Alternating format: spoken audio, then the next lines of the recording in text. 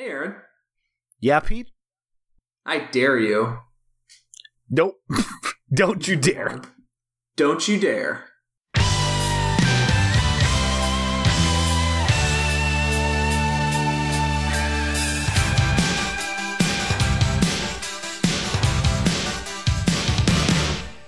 Okay, well, that'll edit together. Hey, Pete. Hey, Aaron, buddy. How you doing? Good. We're back for our second episode of Don't You Dare, the podcast where one of us dares the other person to do something and then we report back. Those are all... That's a slogan, I think. It's nice. It ties together. It's definitely less than 180 characters and just rolls off the tongue. Do you think it might be too vague? No. Where we're saying someone dares someone else to do something? Do you think that might not be, I don't know, exciting? They say your people? first draft is your best draft. We're all L. Ron Hubbard. First draft, last draft, get it out the door.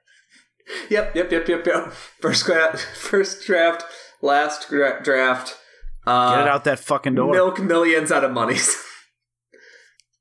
I think that I was just taking a drink. I wasn't like silencing you. Oh, are we not supposed to talk about Scientology on this podcast? We're going to say that for our third podcast, which is Scientology and me and also Pete. That one, you're still the co-host, but I've really ostracized you. Yeah. Our third podcast, Sundays with Xenu. Yeah. And I like that. Tuesdays with Xenu. Okay. So you want me to run you through the premise? Yeah, let's quickly do the premise. Just in case you didn't, I think our goal is to release actually the first and second episode together. Not on the same track, but at the same time. So you get to hear two dares right away. So just in case you skipped over the first episode like an asshole, Peter, why don't you tell everyone the quick premise of this show?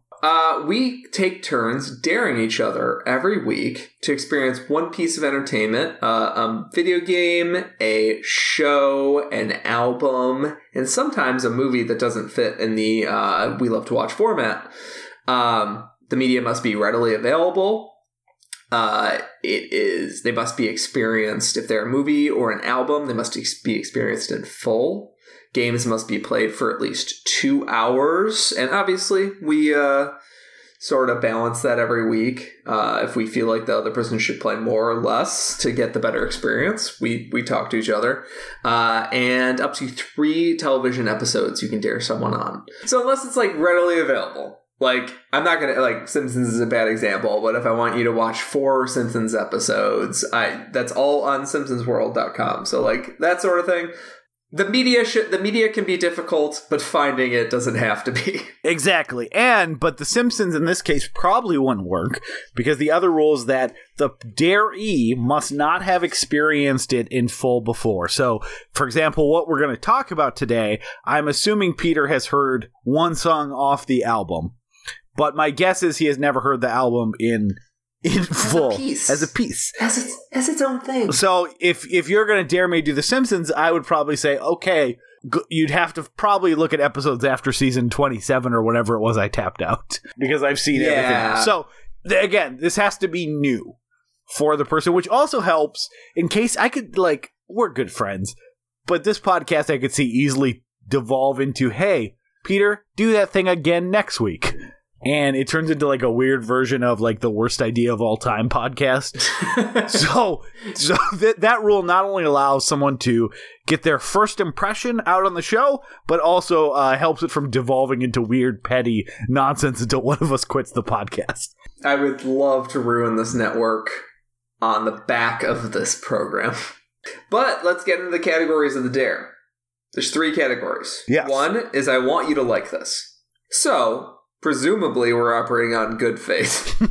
2, I don't want to waste my time on this, report back. That means I haven't seen it, but I want you to go scout it out for me and be my canary in the coal mine. Yeah, it's kind of like, in that case, it's almost like having a personal servant. Like, it's like a wine taster for movies and TV shows. Yeah, you're my... Is this poison? Mouvelier. Or is this delicious? Yeah.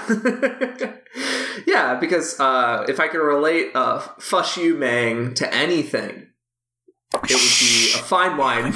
We're still doing rules. No one knows what the dare is unless they can read. And then the third category of dares is, this is terrible, fuck you. And I would like, okay, just like Aaron, let's hash this out. I would like to stick mostly in the first two categories. I don't want this to devolve into some sort of like hate fest. Well, we'll see what happens. We have a whole nother show to talk about things we love. This will be a little more fun because not only do we get to talk about different mediums, but we can have a show where we just shit on something if that's what we feel like doing. Now, Peter, I'm going to tell you what my dare is for this week, or more, tell the audience, because you should already know what it is. And I'm going to tell you, this sort of falls into category 1. You would think this would be a fuck you or a fushu, but it's more a number one from the 14-year-old version of myself, who so my dare was to listen to all back to front Smash Mouth's first album called Fushu Mang. And why I picked it is because when we first started talking about a podcast, I wanted to talk about this album because Smash Mouth is a punchline, and they're known for kind of these kind of bad, inoffensive songs. And as someone who listened to this album over and over at the age of 13 or 14 or whenever it came out, I can tell you that they are worse than you think.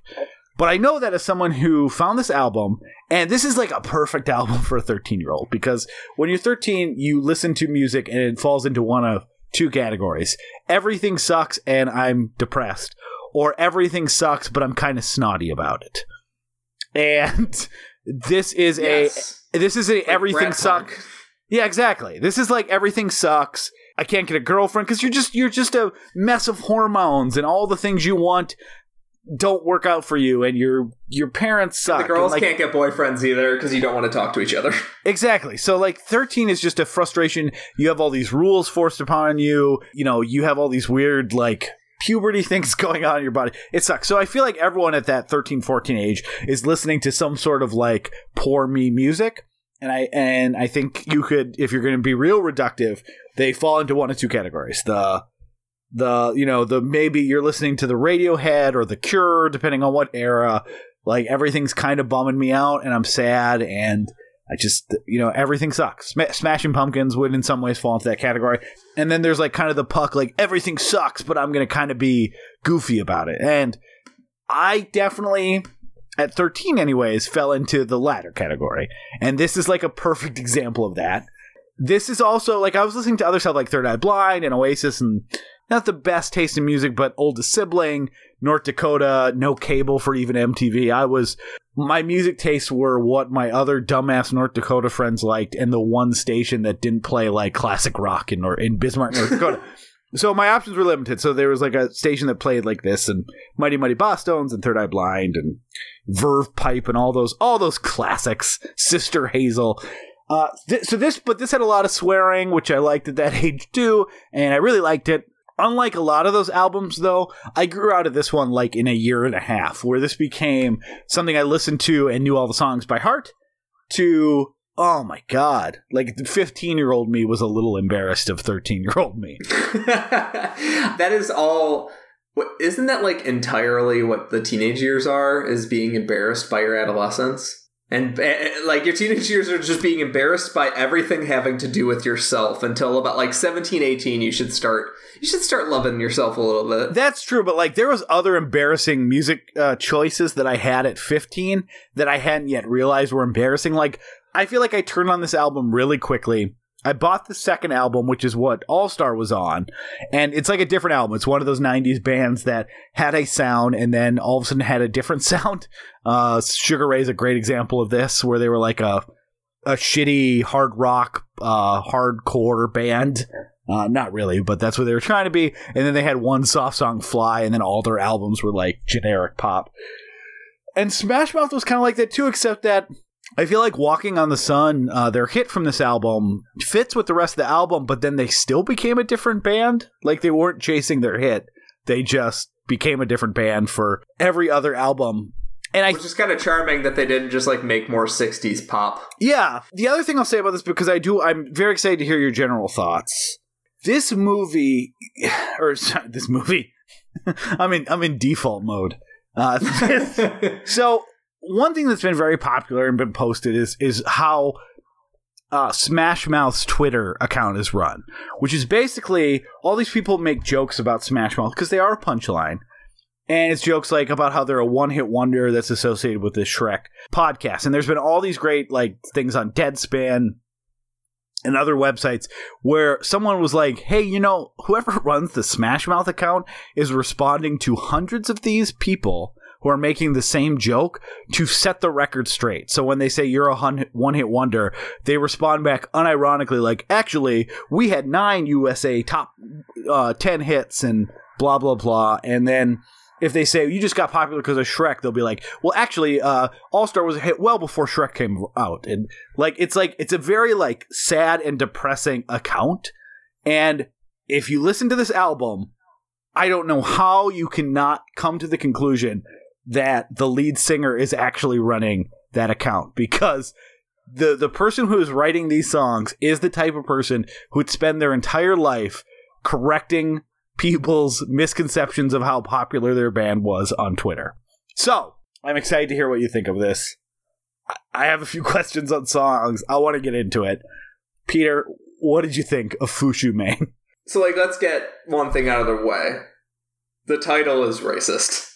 I'll tell you what, I did not even get it until you said that on text 2 hours ago, that they were trying to say fuck you man in a, I'm assuming, a Hispanic accent, because it's one of those things where it's a Scarface thing. It is them mouthing Al Pacino saying "fuck you, man" in a bad Cuban accent. So it's like 3D chess racism. It's like a Matryoshka doll of racism, because it also has Fushu Mane written on the cover in Chinese script.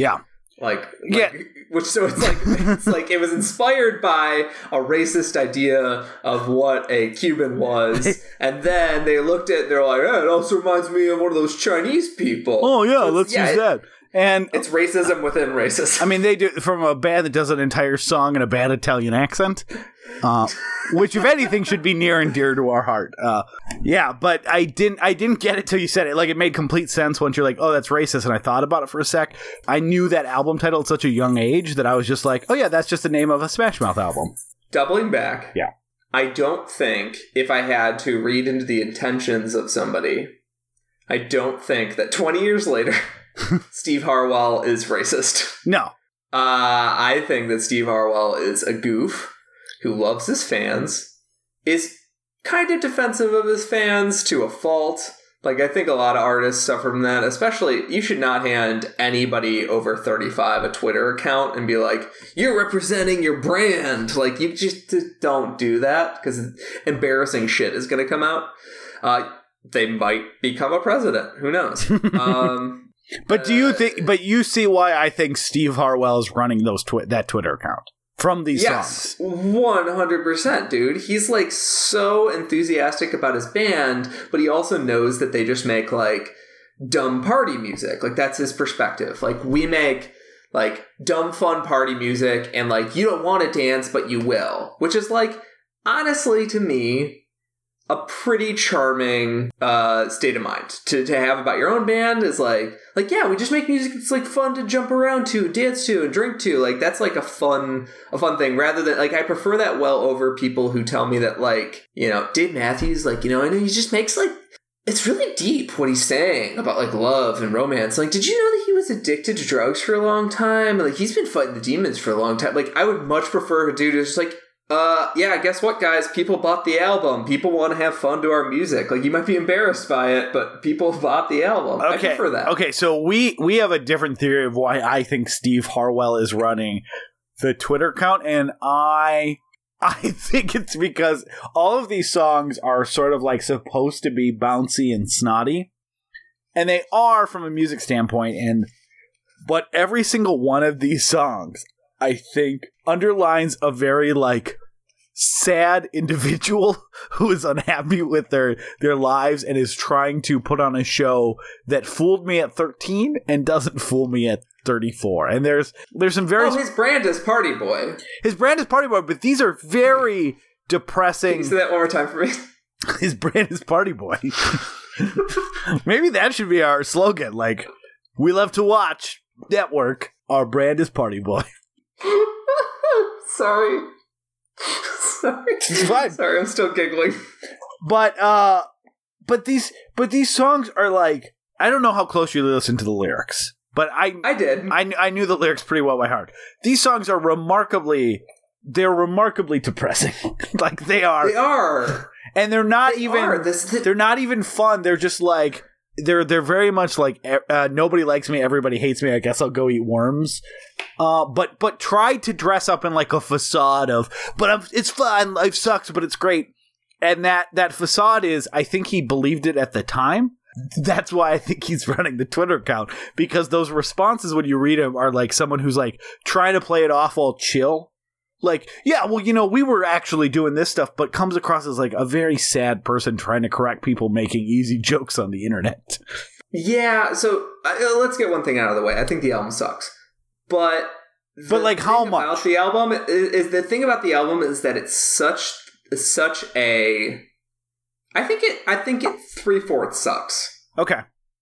It does not 100% suck. It's got some catchy... So I should say, okay. We don't need to do this. I re-listened to it a couple times because I re-listened to it for the first time since I was probably 15 a year ago. And when we were first coming up with ideas for the podcast, I knew I wanted to talk about it because it sounded like I was listening to a different album. It's like if my parents had heard this when I was 14, they would have heard what I'm hearing now, which is such a weird thing to be able to do with an album that you used to listen to at that age. So I did re-listen. So I listened to it about a year ago for the first time in 15, 16, 17 years. And I re-listened to it a couple times. So this isn't one of those ones where I'm just hearing from you. I have a pretty good recent recollection of it. So my going through it song by song in particular, pausing between songs and re-listening to songs as well. The general sense I got from this is that it's fun when it's sort of this like earnestly dorky, sort of like bouncy, like let's just make good like ska music, and not good, but you know what I mean. Let's make as good ska as music. Catchy. Let's go catchy instead of good. Catchy ska music, or like let's make some like, oh, I heard this really great 60s song. Let's make something that's kind of like that, and like a little bit of swing music in it. He's got like nostalgia, like it's a pastiche of a lot of different styles. Because I think the other weird thing about like Smash Mouth that's made them so elusive and funny to follow and to make jokes about is that they're like not it like Green Day is fun to make fun of because like they're just like they put out an album that was just like, yeah, George Bush, what an idiot, right? Like, and they did that like 8 years too late, and then they put out, and then they're like, you're talking about the other one because I actually love American Idiot came out like right before the 2004 election. And yeah, American Idiot is a terrible album. Oh my god! So I love it. I have not listened to that or any Green Day. That was like my apex of Green Day. But I like. My point is that Green Day is very easy for me to make fun of because it's sort of this like yeah, we're so punky, we're so edgy, and you're like, you're saying stuff that progressives were saying like 30 years ago. Like, there's nothing edgy about you. And like, that's kind of easy to make fun of, right? And also, like, stuff like Hoobastank or Nickelback are easy to make fun of because they're like, they're terrible. I just feel so many feelings. Yeah. And then you're like, but you feel the same thing we all feel every day, and I didn't make a shitty rock album about it. With Smash Mouth, it's kind of hard to pin down because they just cross so many weird pastiche styles, but it all sounds extremely late 90s. It's like every style that was popular in the late 90s. So it's got like an Austin Powers 2 Spy Who Shagged Me, like 60s infused thing, and it's also got like a ska party tone, and like, oh yeah, we're punks, we love to rock, like that sort of bullshitty stuff. Yeah, they definitely went more for like covers and party songs on their second album, Astro Lounge. Like they stopped swearing, they kind of like are like, hey, we're a fun party band, let's be more family friendly, and let's whatever semblance of an edge that we have, let's sand that all the way down. And we're going to do Monkees covers. And you know what? Look, the best song on this album is Why Can't We Be Friends cover at the very end, which, again, amazingly fits with the whole theme of their album, which is everything's terrible and people are mean to me. So they picked a good cover that like works thematically. But also, like, that's a good song, and they do an acceptable version. seen you around for a long, long time. I really remember when you drank my wine. Why can't we be friends? Why can't we be friends? Why can't we be friends? Why can't we be friends? I seen you walking down in Chinatown. Yeah, it's supposed to be. I think that fits with the brand that they're putting out, which is supposed to be sort of like, yeah, man, you might think I'm kind of a douche, but if you party with me for a little bit, like, we'll be best friends. And, like, Smash Mouth has become a meme. And it's still funny to me. Who's being actively fought against by the Smash Mouth Twitter account. Yes. And like, which is so funny, because to me, I'm like, holy shit. Like, after the Neil Cicierega albums, the Mouth Sounds albums, and the Mouth Silence album, I would honestly maybe go see Smash Mouth if they were playing for like $15 down the street, because I get so much joy out of how Neil Cicierega has torn apart these songs and like reworked them. Like that All Star is now in some part of my brain. All Star is, which is not in this album, is a good song. In my brain somewhere, I get joy out of All Star because of Neil Cicierega. So the idea that the lead singer of the band, Steve Harwell, who's probably running that Twitter account, allegedly. I don't know how you can not think that he's run. Like, all you need to do is listen to this album, you'll go, oh, he is totally running that Twitter account. So the idea that he doesn't want to run that meme and like let it ride is insane to me, because the meme is what makes this all tolerable. Because before it was just this like awful party music, and then the meme made it funny because it was just like, it pointed out how dumb this stuff was to its core. And I'd love to get into I do want to get into the songs. I will say, though, that I think that actually fits perfectly with the person that Steve Harwell projects in these songs. Because he is someone who clearly from these songs has a sense of humor, but he does not have a sense of humor about himself, just based on the lyrics to these songs. That fits with someone who currently, instead of like embracing the ironic appreciation of Smash Mouth that has occurred and like leaning into it for ticket sales, he is actively fighting against being seen himself as sort of a joke. And that is the same person who wrote these songs as well, because he makes jokes, but he's very like, the lyrics to these songs are not ever about him, and he always portrays himself as the victim of other people's shit, which then he laughs off. So yeah, let's absolutely get into the songs, but that's why I think it all fits together in my grand Smash Mouth conspiracy theory.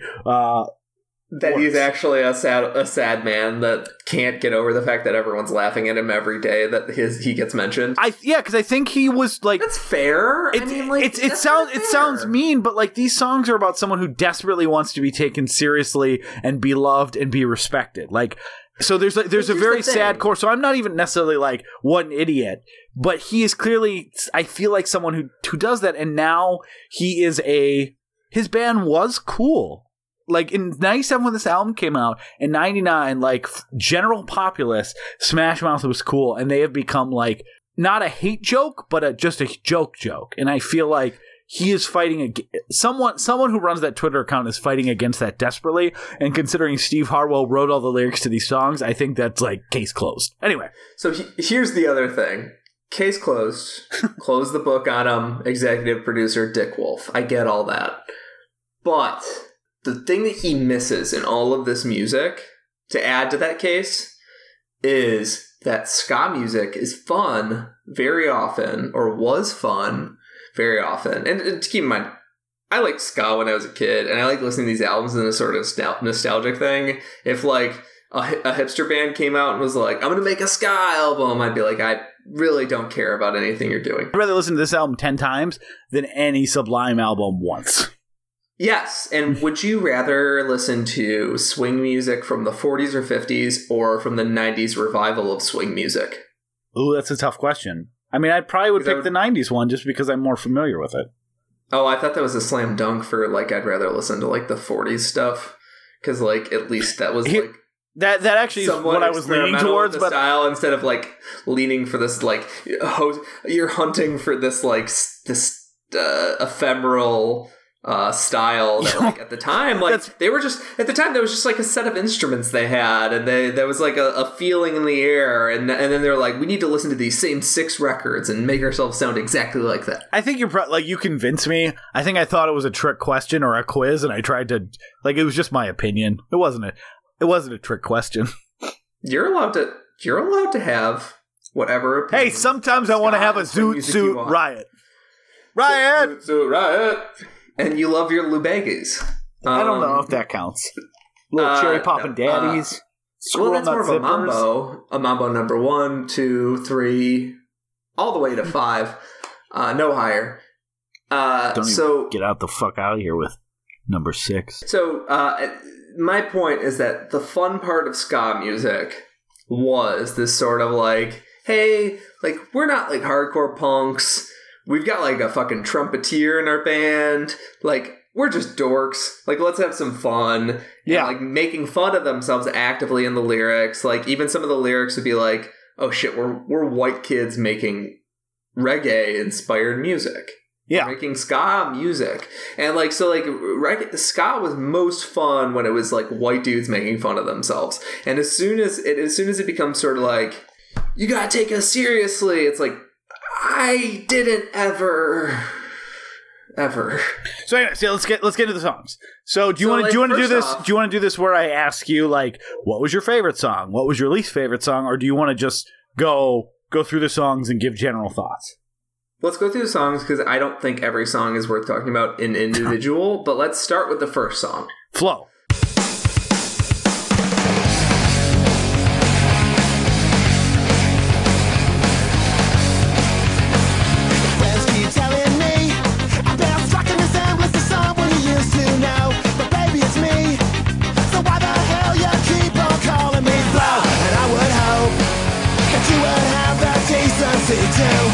Let me go in case of an emergency, but you keep reassuring me, telling me that just quit tripping on it.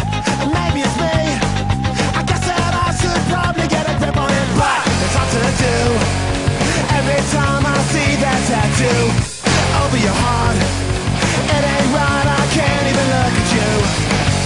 Why you doing what you're doing? You should be doing what you want. Who the fuck you think you're fooling? She's the one you want. Florence, if you hear this, would you come and take your girlfriend back? She's been calling out your name every time we're in the set. She's been a mess since you've been apart.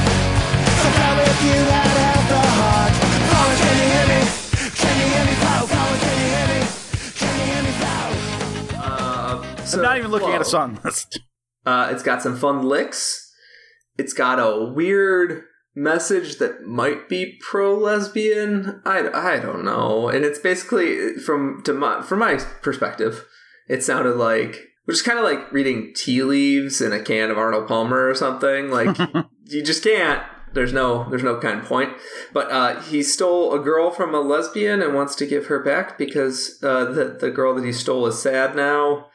And Flo should take her back. Is that or it's bisexual? That's absolutely what the song's about. Like, so I think you could almost listen to it kind of as progressive. I think Flo's a lesbian, but the girl that he started dating is a bisexual. Yeah. So but it's one of those it's a Chasing Amy thing. It's a Chasing Amy thing, but it's one of those '90s songs that's like too clever by half, where it's called Flo instead of Florence, which they eventually say that like.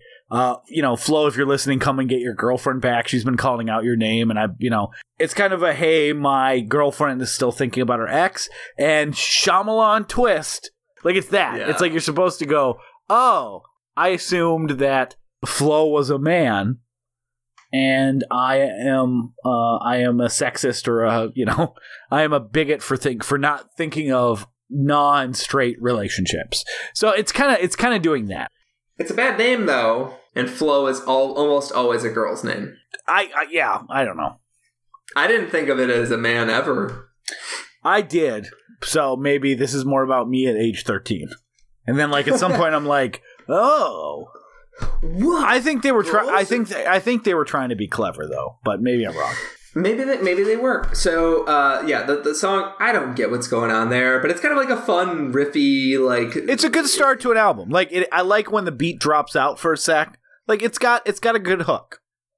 Bad song. It's a bad song, but it like it's fun. It's fun.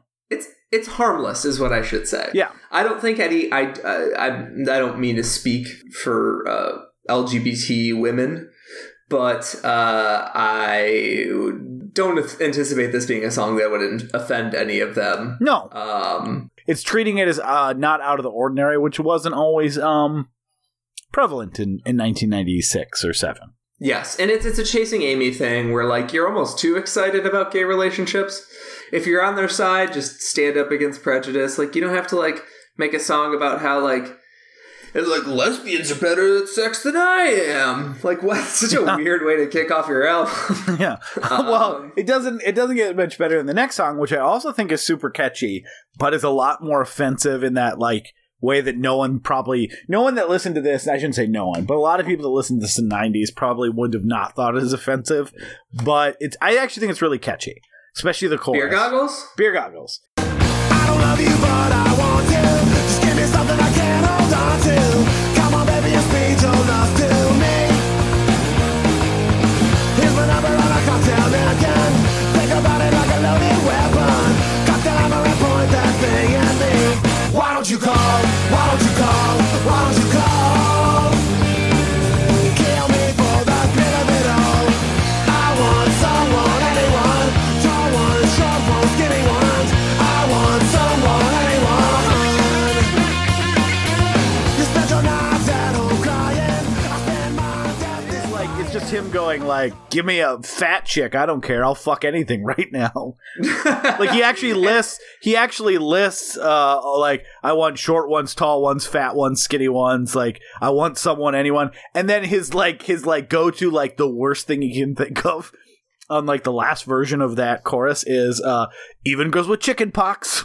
Like, what? That's so gross. Yeah, that's like your worst thing is like, it's chicks. Even chicks with chicken pox. And it's like, it was like him trying to half rhyme, but he's like, but I don't have to rhyme because I'm a white rapper. I could just like remix what words mean and what words don't mean. It's so weird too, because it's like, if it wasn't called Beer Goggles and they removed some references to alcohol, it would just be a song, a funny song about a lonely dude. Very lonely. Just like, I will take anyone that has sex with me. Have you seen me? I didn't even put myself on the cover of my own album. I put our bassist, like. But this is, I think that line, like, even girls with chicken pox or even chicks with chicken pox, is a great example of what Smash Mouth finds funny, which is that idea of like, oh, I'd even have sex with a girl with chicken pox. Chicken pox, no one even gets that anymore. Like, I think their attempt to be funny and like is bad, but they're trying. Yes, they're it's not funny. They're not funny, but it's like. It's a goofy, fun song. It has not taken. I will tell you exactly the track where all my goodwill started us at from the album. Oh, I can't wait. I want to know if it's the same one. So let's keep going. So Walking on the Sun, everyone's heard it. It ain't no joke. I like to buy the world a token, teach the world to sing in perfect harmony, and teach the world to snuff the fires and the liars. Hey, I know it's just a song, but it's fine for the recipe. This is a love attack. It's fine. I like Walking on the Sun. I do too. It's the best song in the album. Okay, I go with Why Can't We Be Friends, but this I'd say it's a close second. Okay, so I know this isn't a good way to engage with music criticism, but we're not real music critics. No. That's why we don't have a song called "We Love to Listen." So I'd like to make that song though, Peter. Yes. Yes. Yes. We love to listen in the style of Smash Mouth Beer Goggles. Oh God, I love to listen to loud ones getting. It ain't no joke. I like to listen to podcasts. Might as well be listening to podcasts. Might as well subscribe on iTunes.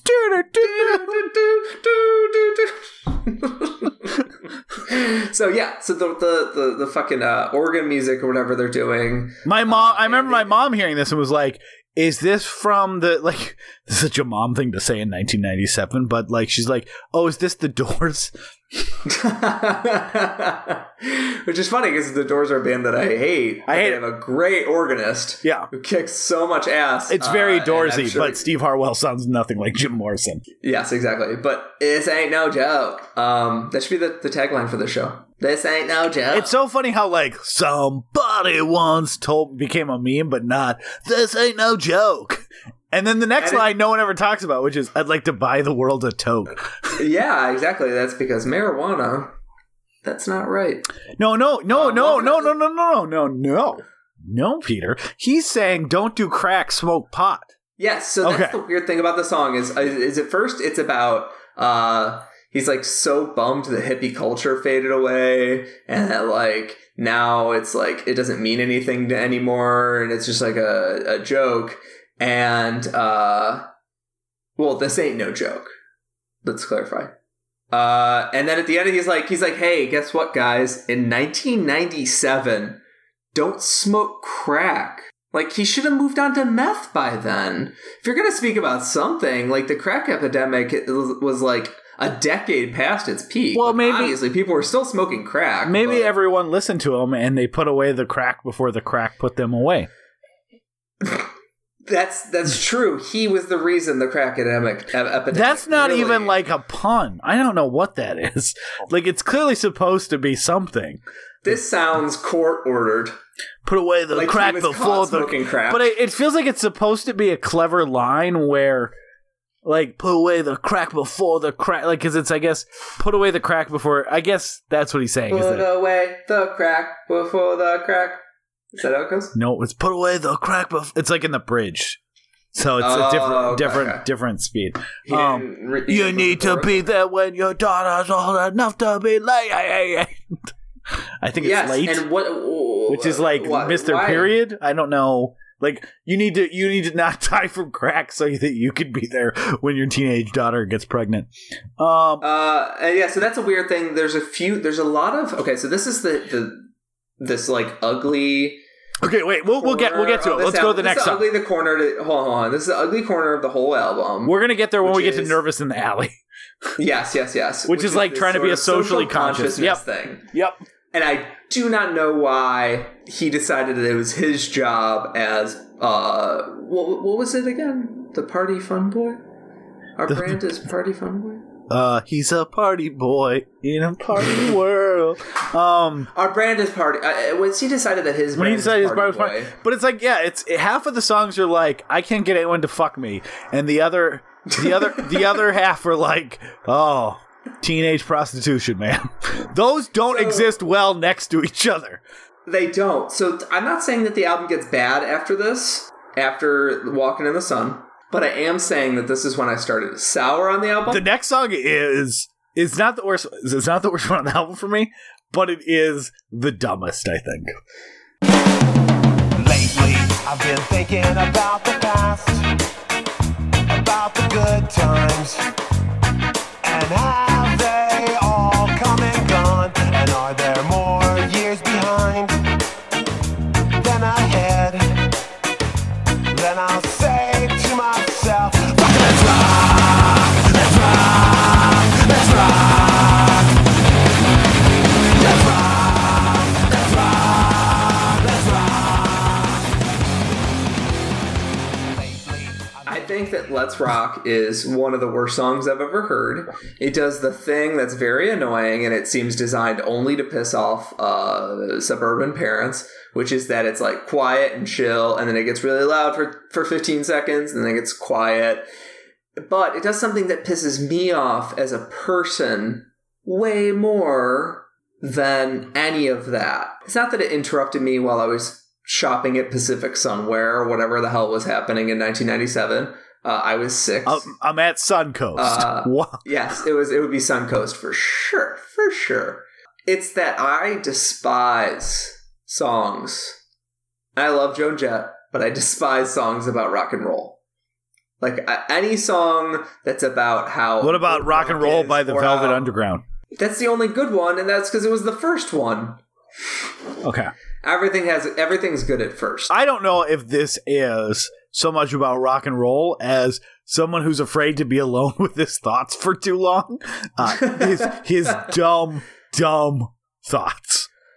I just fucking hate songs about rock and roll where they're like, yeah, man, like, I just fucking love rock. Like, it's this, like... But I don't think it's that. It's just him talking about, like, whether aliens exist, and then he, like, stops and's like, fuck it, let's rock. Let's rock! Yeah. Like, it's actually more about, like... It's like he wrote down his dumbest high thoughts that everyone has ever had. Like, not, like, the dumbest that have ever been had, but, like, the ones that, like, they're not funny or clever or like interesting on any level. It's like, maybe we're all aliens and robots. Oh, okay.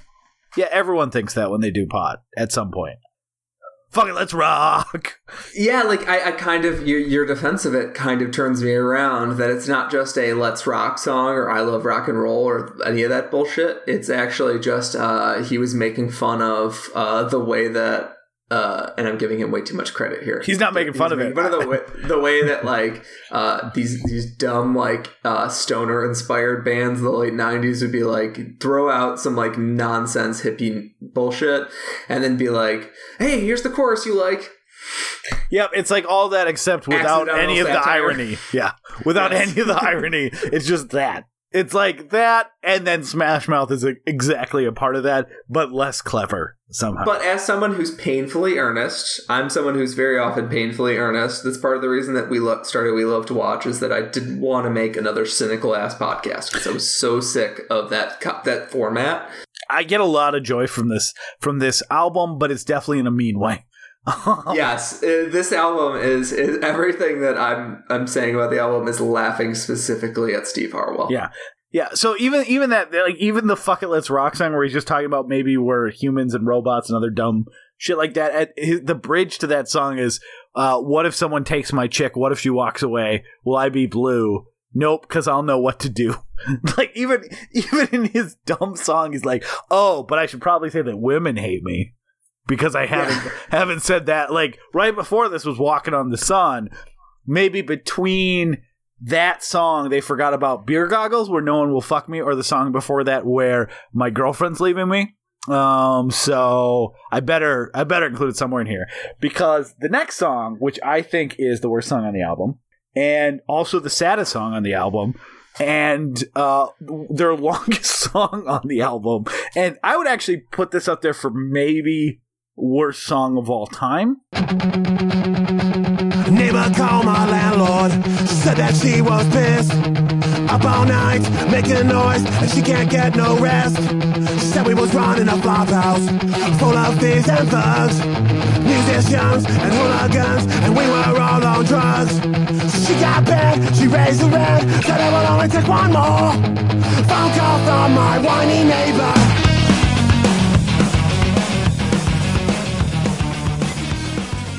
Bad and pointless. It's really bad and it's pointless, and all you do is listen to this and sympathize with the neighbor that he's talking about. It is a song about being evicted, but it's not like a cool Ramones, like, we don't care, we're going away. He clearly cares what his neighbor thinks. He clearly is upset about this. He's like the guy that keeps doing the dumb thing, and they keep saying, look, this is my place, you can't do this. And he's like, ugh, everyone's just so mean to me. Life's against me, man. It's like, you're having drug parties at 6 a.m. in a residential neighborhood. What is your problem? Just stop. Maybe someday when I'm fat and old and bald, I'll ruin everyone's fun too. Like, it's that type of like annoying. The song goes on for 4 minutes. The end of the song is him. Like, they have, like, a freak out in the song, and it's because the landlord finally gives him his 30-day eviction notice, and he's like, I guess, like, that, it's the weirdest, I don't even know how to describe, like, if you don't listen to any song on here, listen to this whole song, because everything about this song is misguided and depressing, and the music's terrible, and the chorus, it's like someone trying so hard to get back to be like, I'm going to be a big rock star, and that neighbor who complained about me because I kept having those parties while they were trying to go to sleep, I'm going to get back at them so hard, and then like failing so miserably at it. and making themselves look like the worst. I didn't like the song. Yes, this is exactly. I can tell. I didn't like the song when I was 13 either. Like, it sounded sad to me. All right, so on one hand, it sounds very childish. It sounds like you're like a fucking person that has no common decency for other people, and you're like, man, I fucking hate whiny neighbors. And like, so you hate when people like want to go to sleep? Is that why you hate whiny neighbors? And on the other hand, you're like, oh man, this is like Breaking Bad. Like, he doesn't realize that he's the villain. Yeah, and so much so that even in the lyrics to this song, like, he's not playing a character. This is clearly Steve Harwell's thoughts. But he says, like, he chastises the neighbor for accusing him of just trying to enjoy life, and then say that they're running a flop house. And then later, like, one of the choruses is no more flop house, no more fun. Which is kind of like, wait, weren't you pissed off at the neighbor for like, I don't think this song is clever enough, because it like murdered Clever in its sleep and like killed all the children. It is so like lacking any sort of intelligence in the lyrics, but it almost feels like it contradicts itself in the song. Yeah. It feels like he's fully committed, though, in a way that the previous songs did not feel fully committed.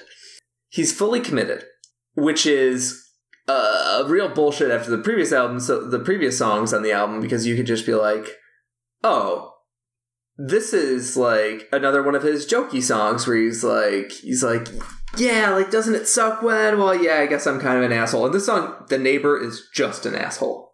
The neighbor's an asshole, but clearly he's the asshole. Like, there's that line where he says, he's the real asshole, yeah. Where, like, after complaining a bunch of times, he gets another complaint from the neighbor, and like these are the lyrics to a song.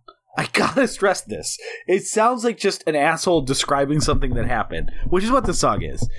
But the lyrics to the song are, maybe if the neighbor would have just come over and talked it over, things would be fine, but I couldn't expect her to get off her fat ass. So she complains, like, maybe she didn't want to go and hang out with fucking Smash Mouth for the 50th time to tell you guys to shut the fuck up. Yes.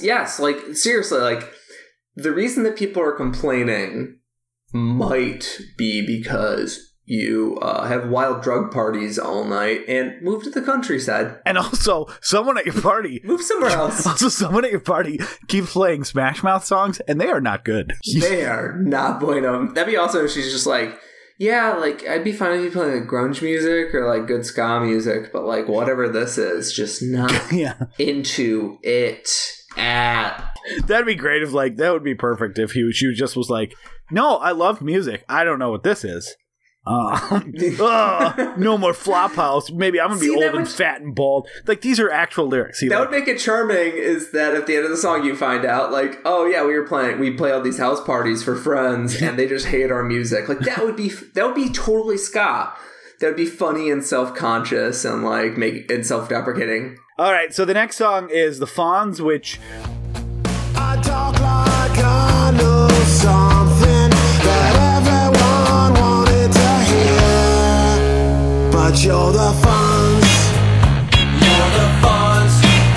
But you're the Fonz. You're the Fonz. The definition of ice. was like the other attempt at a hit off this album that didn't. I have no thoughts on the Fonz. It's about how if you kill yourself, you are the coolest person.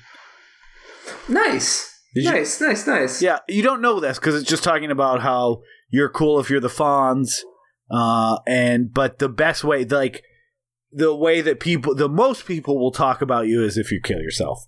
I think it's supposed to be a warning that does a terrible job of that. Pet names. Just when I thought everything would be okay. Just when I started to believe that everything was going my way, out came the cloud from under my feet, crashing back down to reality. You used to call me pumpkin, now I'm Halloween. Remember when I used to be your jelly bean? You used to call me Snuggles and shit like that. Now you're after me with a baseball bat. I remember when I used to be the king, your honey, sweetie, darling, baby, everything. I used to be your tall, dark mystery man. Now I'm just straight up history man. Just when I thought everything would be alright. Just when I started to believe that everything was out of sight.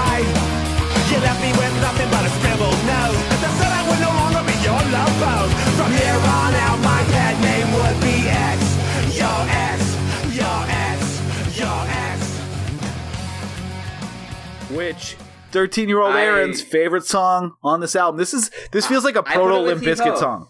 I put it with Heave Ho. With it's this sort of like whiny, straight ahead, like, oh man, don't you hate it when kind of music. Oh yeah, no. And I put it with Heave Ho where it's like, man, I hate when my neighbors complain, and this one's like, I hate when my girlfriends are all dumb around me, like trying to give me a pet name. Oh no, that's not what he's saying. It's actually worse. So this was my favorite song based on the style. Like, it was like fast. It sounds different than. Oh, it's fun. It's fun. Way more fun than Heave Ho. Heave Ho's not fun on any level. It's catchy and it's quick, and it's like someone repeating a list of stuff really quick, which can get catchy. So what he's actually saying is not complaining that his girlfriend gave him all these pet names. What he's saying is that his girlfriend left him, and she used to call him pet names, but now he's just X. Her only nickname for me now is X. Your ex. And he thinks he's complaining the idea that someone could like break up with him and move on, and saying, how could I be all this stuff to you one day and now I'm just your ex? And then like he chastises the girl and says like, whoever you're with right now, he thinks he's, cuddle butt and blah, blah, blah. And someday he's also going to be your ex. It's that worst kind of like, because you broke up with me, regardless of anything, you're a terrible person. It's garbage, but it's also like perfect 13-year-old music for like, no one will sleep with me.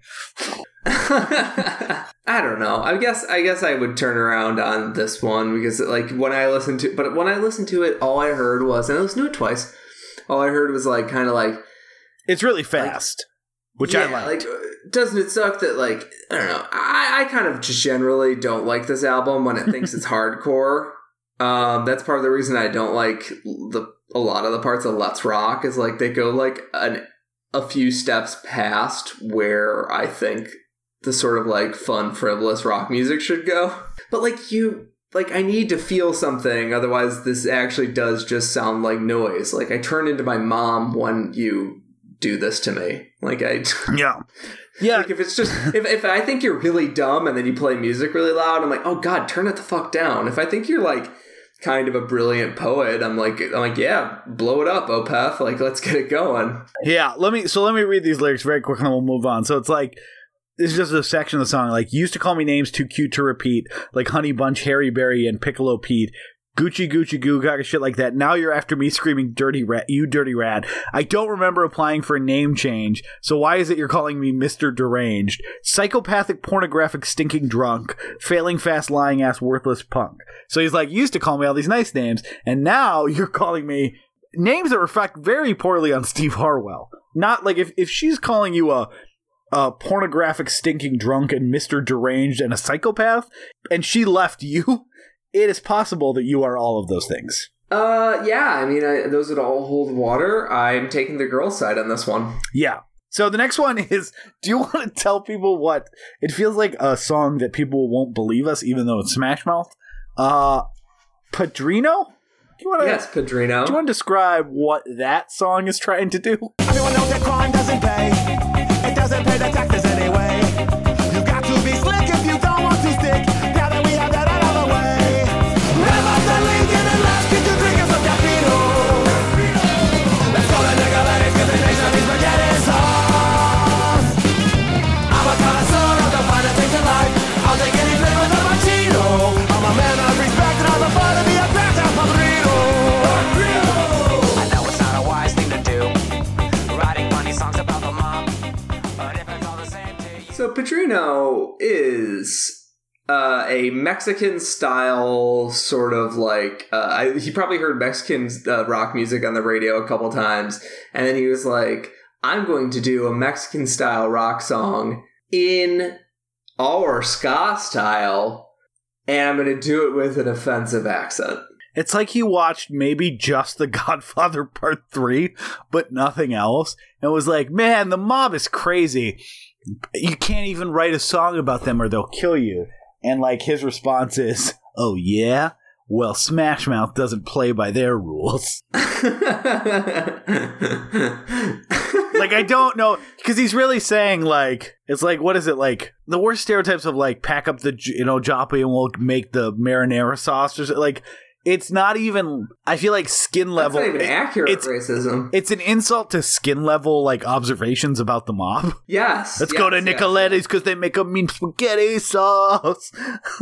It is. I'm a man of respect, and I deserve to be addressed as Padrino. And then Padrino! And then the bridge is him saying, like, you can get in trouble writing songs about the mob. Then it's him breaking character and saying about how brave Smash Mouth is for writing this song. This is the point in this is the point in the podcast where I admit that I was a little drunk when we were recording it, and I just said Mexican earlier when I meant Italian, which makes me the secret racist of this whole album. Not necessarily, because I think their accent verges on all stereotypical accents. At first, when I heard it, I was like, this is like an Italian thing, and then I heard the Padrino, and I was thinking of like Mexican rock music I had heard. Now I'm like, oh, it was an Italian thing. Yeah. Regardless, so it's like a softer racism now. But again, who stops a song to congratulate they're playing the song in character as the Padrino, as the mob boss, and then it's like it's like our joke accents on We Love to Watch, but like it's like if He's performing it at 40 shows a year. But yeah, it's like, but we know they're terrible, and like part of the joke is, but he's like, it's like if we really were like, oh look at me, I'm a mob boss, pizza pie, shooting things, let's go this place because I like spaghetti sauce, and we were like, and then in the middle of that, we took a serious time out to be like, guys, we're making fun of Italian accents right now. How brave are we to do that?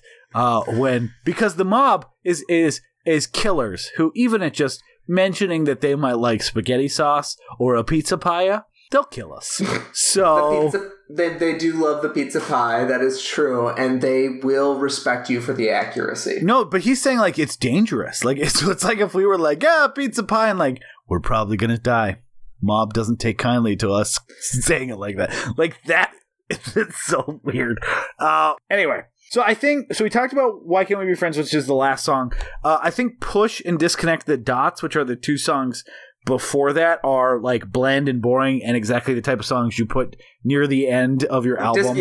Disconnect the Dots is like, hey, it's like a friend gets broken up with, and he's like, hey, buddy, like, fuck her. Let's get up back on your feet. Like, let's go, let's move things along. Like, get back to your thing, which is like, yeah, it's a song that, like, it's a sentiment that no one really needs, but, like, apparently some people in 1997 needed it. Like, yeah, I feel like Push with my idea of what I want this band to be, which is, like, sweetly earnest and stupid. Yeah, and I feel like Push is the same way, where it's, like, him complaining that people are mean to him, but there's nothing, like, particularly interesting, and there's not even a catchy riff. It's, like, it's bland, the definition of filler. So let's end up talking about Nervous in the Alley. She's 15 and she's leaving home, living on the streets where she don't feel alone. Daddy's always gone and mommy's on the sauce, living in a mansion, it's easy to get lost. She's going to a place where they understand. Baby on the way home's a garbage can. Who said anything about a good life? This one's bad, bad, bad, bad. Gonzo again, just another entry to a never-ending story. Wasted again. I think you need a new best friend. Which is a weird song, and that I think it may be the catchiest music riffs on the album, or at least, at the very least, the catchiest chorus. I think if you like don't listen to the lyrics, the "Conco again, just another lesson to a never," like I think that's catchy. But the song, it's like when my mom would hear shit on the my mom, who has a pretty decent taste in music for a woman who's a grandmother. Yeah, she's pretty good. I'm gonna cut out for a grandmother, so you just sound like a terrible person. No, she's pretty good taste in music for a grandmother, and I think better taste in music than a lot of people I know. And I remember her one day, she was listening to like our like indie rock station in Chicago, XRT. Yeah, and she was like, So I was loving this song by Grizzly Bear, and then I listened to it, and I was like, this is really grim and depressing. Yeah. Like, it sounds like a fun summer song. It's not at all. This is a song like that. You could easily... If you didn't hear any lyric, it's just, da-na-na-na-na-na. Like, it kind of, like, it feels like a fun party song. But this is, like, the most sublimey lyric song, where it's about a 15-year-old prostitute who has to go turn tricks in the alley for drugs. And the refrain is like that happy, upbeat, like, chorus is about, like, basically she blew another guy again, and this is just the never-ending story, and now she's fucked up on drugs again. And, like, I wish she'd learned her lesson. Yeah, so... What a fucking... Why does this album... Why is this on this album? Why does this turn into Go Ask Alice? Like, why... I am at a loss of this song. And they also, like, the Fonz, which is a poorly communicated attempt to talk about suicide, at least has the fucking understanding to, like, have the music match the subject matter. Again, it's all done poorly. The music's bad. It doesn't communicate its message well. But it's like trying to do like an Elton John, I think I'm going to kill myself. But it's doing it really poorly. Like, the way to get attention is to kill yourself. But at least the music has the sense to, like, slow down a little and not be like a fun party song. This is, like, grimmer than that. It's about a fucking 15-year-old turning tricks for drugs, and there's no hope at any point in the song. And it is maybe the most upbeat, catchy chorus on the album. Yeah, it's not really subversive because you feel like they're, like, almost excited about bringing you these tales of depravity. Anytime you try to add, like, a more than one level to Smash Mouth, you're wrong. Like, yes, and he sounds like, it reminds me of Hell Houses, where you're like, they're a little too excited to have, like, these abortion doctors eating babies on a surgery table. Like, they're a little too excited about all this shit. The only thing I think of is maybe they were trying to be like, hey, how do we get people to listen to this serious message that needs to be told?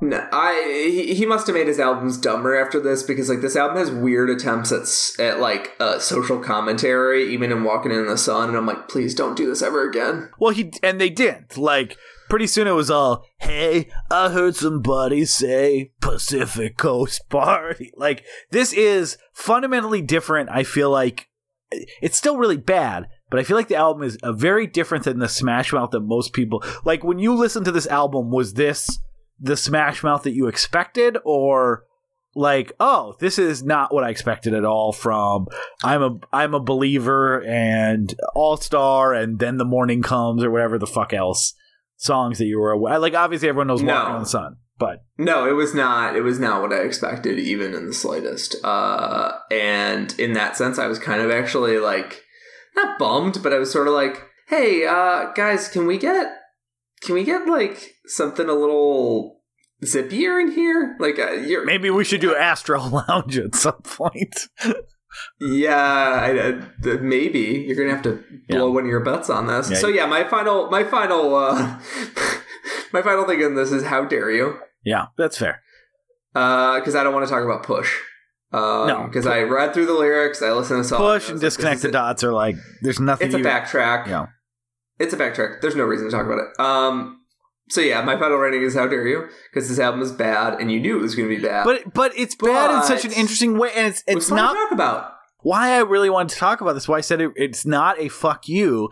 It's just Smash Mouth is this omnipresent joke that everyone gets, but there's like this whole other level to them that, like, I feel like on the Onion article, like, I appreciate the Muppets on a deeper level than you, and I feel like having like intimate knowledge of this album that no one really knows about or listens to or talks about is like, I ironically appreciate Smash Mouth on a deeper level than you, which is such a dumb thing to say, but Smash Mouth is a reference point for everyone, and sometimes I feel like sometimes I feel like I'm all alone in the fact that I have all these reference points to Smash Mouth that no one else understands. So this was more of a, like, I want you to understand what I understand about this memeified joke of a band. Aaron, Yeah. I appreciate the whole reason I wanted to start this podcast with you is because I appreciate the idea of bringing someone else into your very, very small fold. It is. That's kind of like part of this. I mean, that's what friends do. And obviously over a long time of doing another podcast and talking way before that as well, like we become friends. So it is kind of that, like, we have such a similar way to approach things and on a macro level, a very similar taste that it's almost like that good friend thing where you're like, oh, I need you to understand this. And that's what I feel like this was a little bit. Like, I don't know, you're not going to like it, but I need you to understand this thing so that I can talk about it with you. It's also really hard in 2017 with we have a long distance friendship, which is a very interesting capacity because I was going to say I'm planning a trip out to see you at some point, but that's also like we have to fly to see each other because you're not even living near where my parents live. So that's just the way our friendship works. So it's especially hard for us to make each other watch something. Yeah. Like the fact that like sometimes I throw my bag down when I'm near my friend Ryan, who has been on We Love to Watch, I'll throw my bag down near Ryan and I'll make a reference to this like weird, obscure Korean movie that's not really worth watching, except for one moment in the climax of the movie where somebody throws a bag down and you're like, oh shit, that's huge. Yeah. Like that's like such a specific reference. I feel like such a small club. Like, you need to bring someone into that club. And I'm glad that you brought me into yours. My brother owned this album when I was growing up. And when I was growing up, I would skip to Walking on the Sun and then take the album out of the disc changer. I am looking forward to... I did not know... I should have guessed that... Because obviously a lot of people had this album. But, like, no one who jokes about Smash Mouth on the internet, as far as I can tell, is aware of this album, or at least aware of all the stuff besides the hit. So I'm very excited. My house growing up, I'm very excited. I hope your brother was one of the people like me who, like, when I spent money on an album, I felt like I had a duty to listen to all of it and hopefully like all the songs, because, you know, when you're 13 and you spend $15 on something, which is $700 in today's dollars, you want to appreciate it. And this one I did. So I'm really hoping when your brother listens to this, if your brother listens to this, that he's like, oh my God, I listened to this whole thing. And yes, this was nuts. Yes. So Aaron, oh yeah. So you would not pay it forward? Yeah. I would actually, I would pay it forward in a very specific context. I want to talk about this with you on a podcast.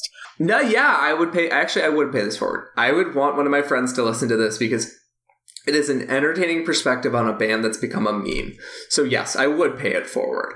I did not gain any legitimate love for the band, and actually might have lost some because I saw because you're the Fonz. Because you are the Fonz. Because I'm the Fonz, and I don't do songs about suicide. Yeah, this, you know, one thing, we didn't really get into this, and this is a bad thing to say at the very end, but we all talk about, like, so bad they're good movies, even though that's a reductive view, and I have some disagreements with that. That's a common trope. There's not so bad they're good albums. I think this is a so bad they're good album. Yes, I think that there is a transcendence to bad music that you can nail, and this album nails it. So yeah, I would pay it forward only as someone like, hey, did you know that this Mimi band also wrote like all these weird songs, and they have a weird Go Ask Alice guest song? But yes, so and also no one will fuck Steve Harwell. Yes, and so did you know that? Did you know no one will fuck Steve Harwell? Again, it's a good transition to All Star, which talks about him basically going. It almost is like maybe he became famous from Fushi Ming, and then people started fucking him, and so he got super happy.